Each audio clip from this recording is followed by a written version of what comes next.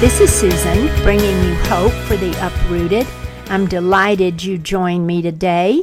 You know how I love the pleasure of your company, and I'll tell you what, I know that this is a busy season for you.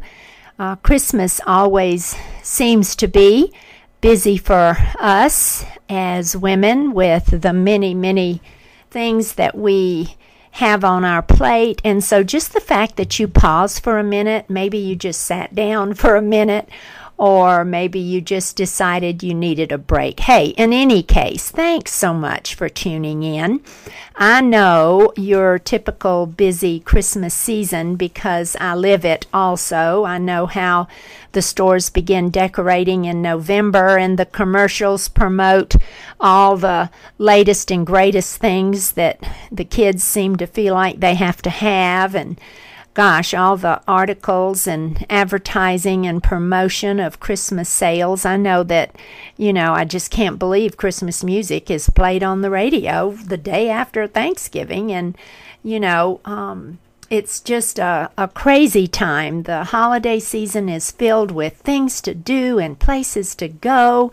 And it just seems like that there's, parties and baking and gift wrapping and dinners and church activities. And gosh, by the end of the month, if you're like me, I'm just exhausted. We always pick out the perfect gift with beautiful wrapping paper and wire ribbon and pretty bags and tissue and gift cards. And it just seems like that we just love the pretty wrapping part of Christmas. It looks so nice under the tree to have those pretty bows or a pretty bag. And it just seems like I often think that, gosh, gifts with ribbons are beautiful and are meaningful and are purchased with a lot of care. But there's a lot of gifts that we can give without ribbons. Gifts that we give from ourselves. Gift that just requires us to show up in someone's life. And for all the pretty ribbons and all the pretty packages and all the pretty bags of Christmas, I just want to share with you 8 ways that you can give gifts without ribbons this holiday season. And guess what? You can do this 12 months a year. Your gift without ribbons doesn't have to be just during the month of December. I would love for you to just practice these things all year long. I know I try to as best I can. But so many times at Christmas, the very thing that we can't buy in the store is the very thing we need. And that's peace and contentment and joy. And those are things that money can't buy. And those are things that that we just seem to need so desperately, that only Jesus Christ can give us. And it is that understanding that He truly is the reason that we celebrate the season of Christmas. And so many times we seem to crowd Him out with the busyness and the rush of Christmas. So many times we seem to just kind of push Him aside, and we get caught up with the commercial part of Christmas, and then we forget the amazing gift of Jesus Christ that God gave us. He is our true gift without ribbons, because He brings us that unconditional love. He brings us through a relationship with Him the peace and the joy, and He brings us forgiveness, and He brings us all of the very things that money cannot buy. He gives us that eternal life, restoration, security, significance in who we are. We are daughters of the King. Jesus is the ultimate expression of God's love. And He truly is the gift of the season. I just want us to not forget that. And, amidst all the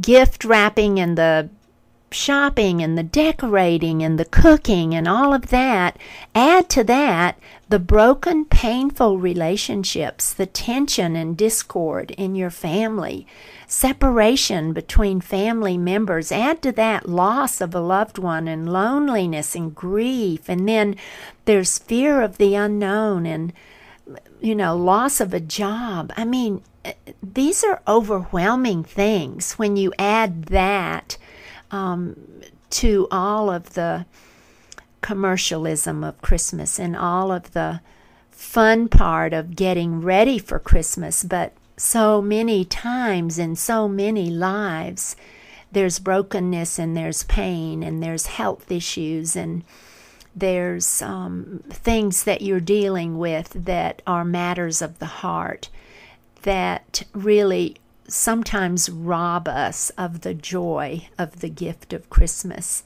And we don't intentionally leave Jesus out. It just seems to happen that everything else is crammed into life during this sacred season.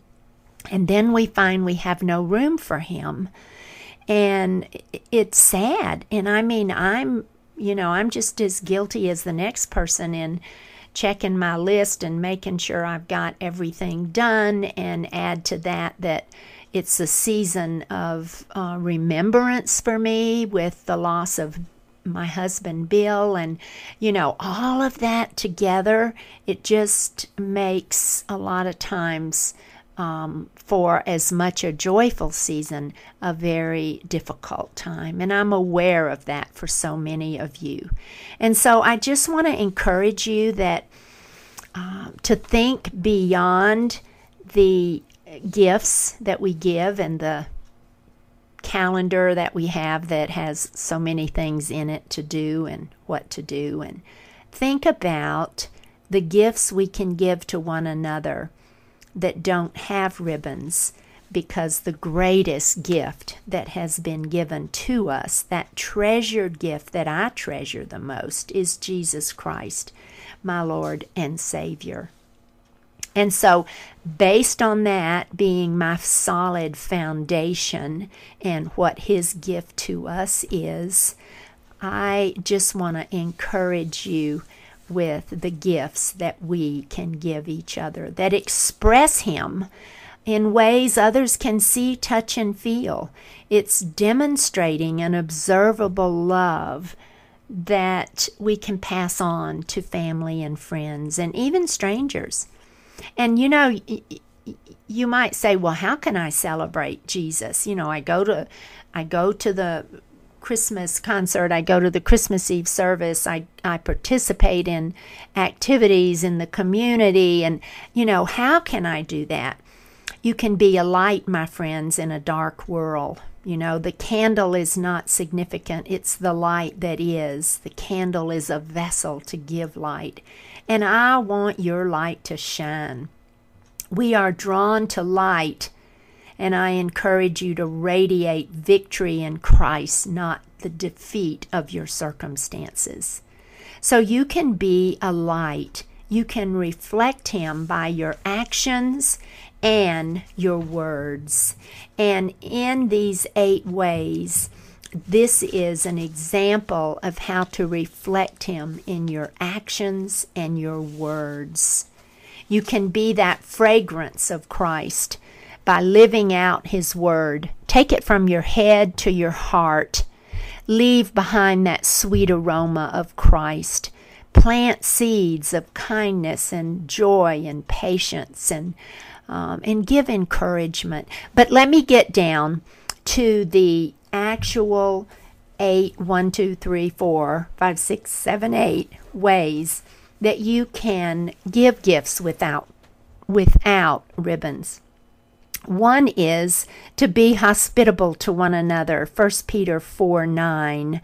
Genuine hospitality is opening your heart and your home selflessly,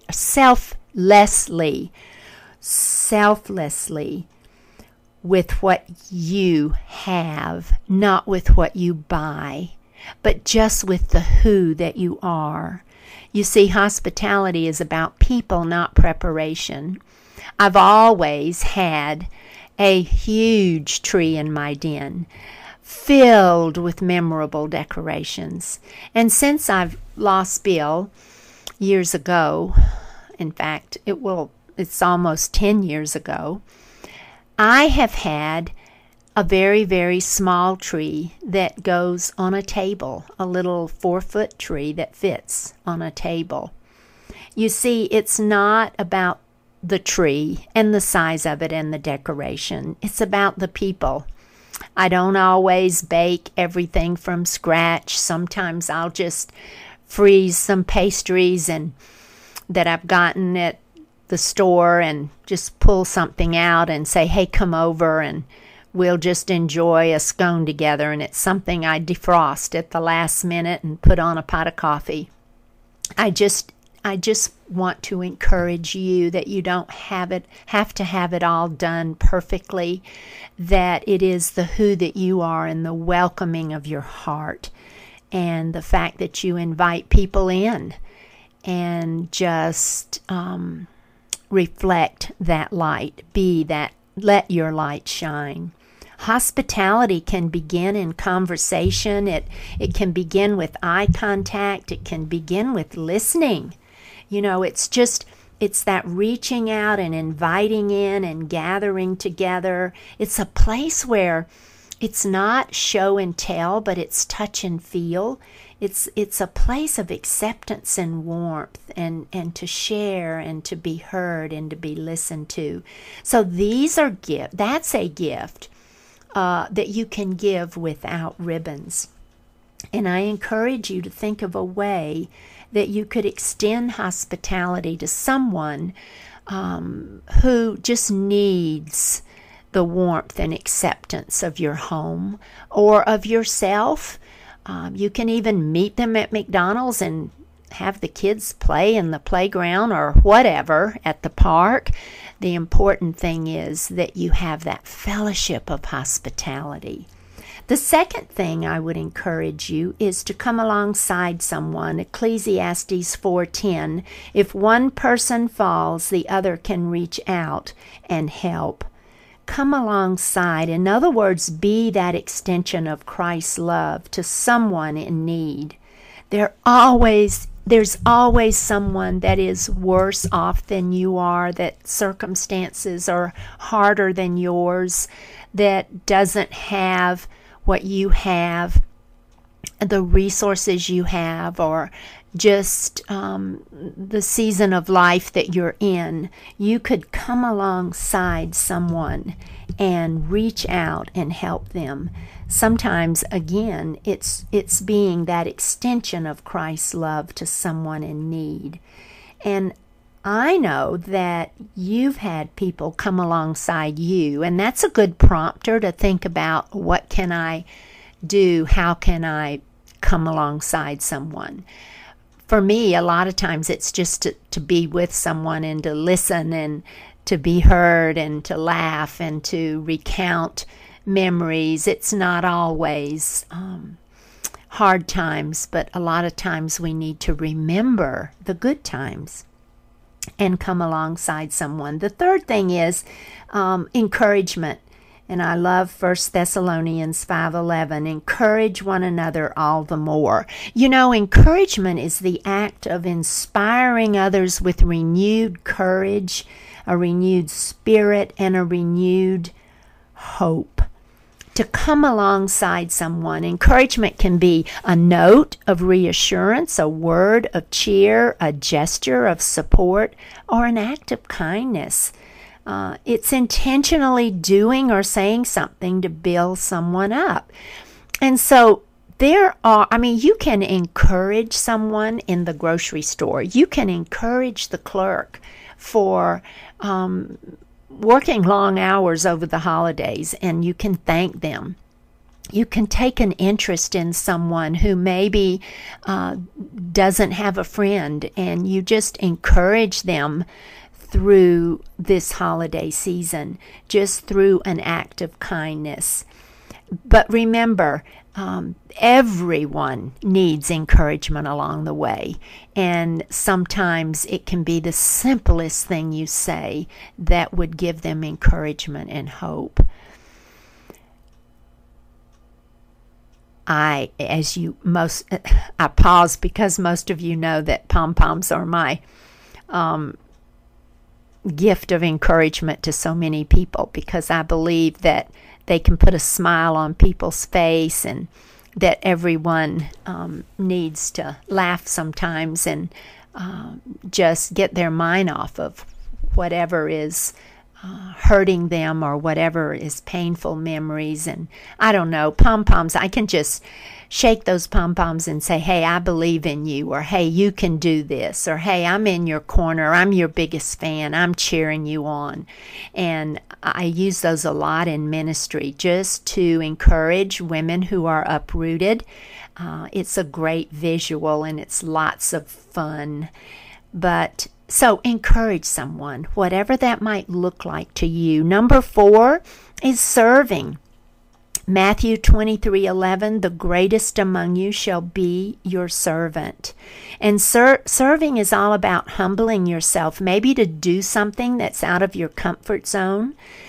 Sometimes it's a thankless job that's hard work or a sacrifice of your time and energy, but it's giving yourself as a gift to others. It's not always glamorous, and it's not always being center stage. Sometimes it's rolling up your sleeves and volunteering in the nursery, or offering to babysit, or, say, hey, can I pick up something for you at the grocery store? Just serving can come in many different forms and fashion. And sometimes I have to stop and think, hey, if Jesus can do it, so can I. Because it's pretty amazing that Jesus kneeled down with a basin and a towel and washed the disciples' stinky, dusty, dirty feet. I can certainly step out of my comfort zone and do something for someone that might require a big sacrifice on my part. Number 5, be with me. Acts 2:28, you will give me wonderful joy in your presence. Oh, I love that. Being with me. Jesus set an example of being with his disciples by doing life together with them. Today we live in a world of people longing to connect, that are alienated from each other. We're surrounded by people, but we're lonely. We go to church, but we're uninvolved. We wave to our neighbors, but don't take time to know them. We fill our emptiness with busyness instead of relationships. I believe that we have a being with crisis in our communities, in our neighborhoods, and even in our families. Oh, my friends, simply be with your family. Be with your children, your husband, your friends.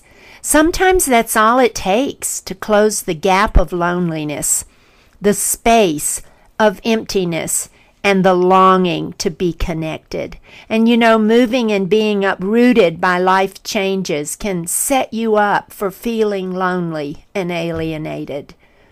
Be with someone.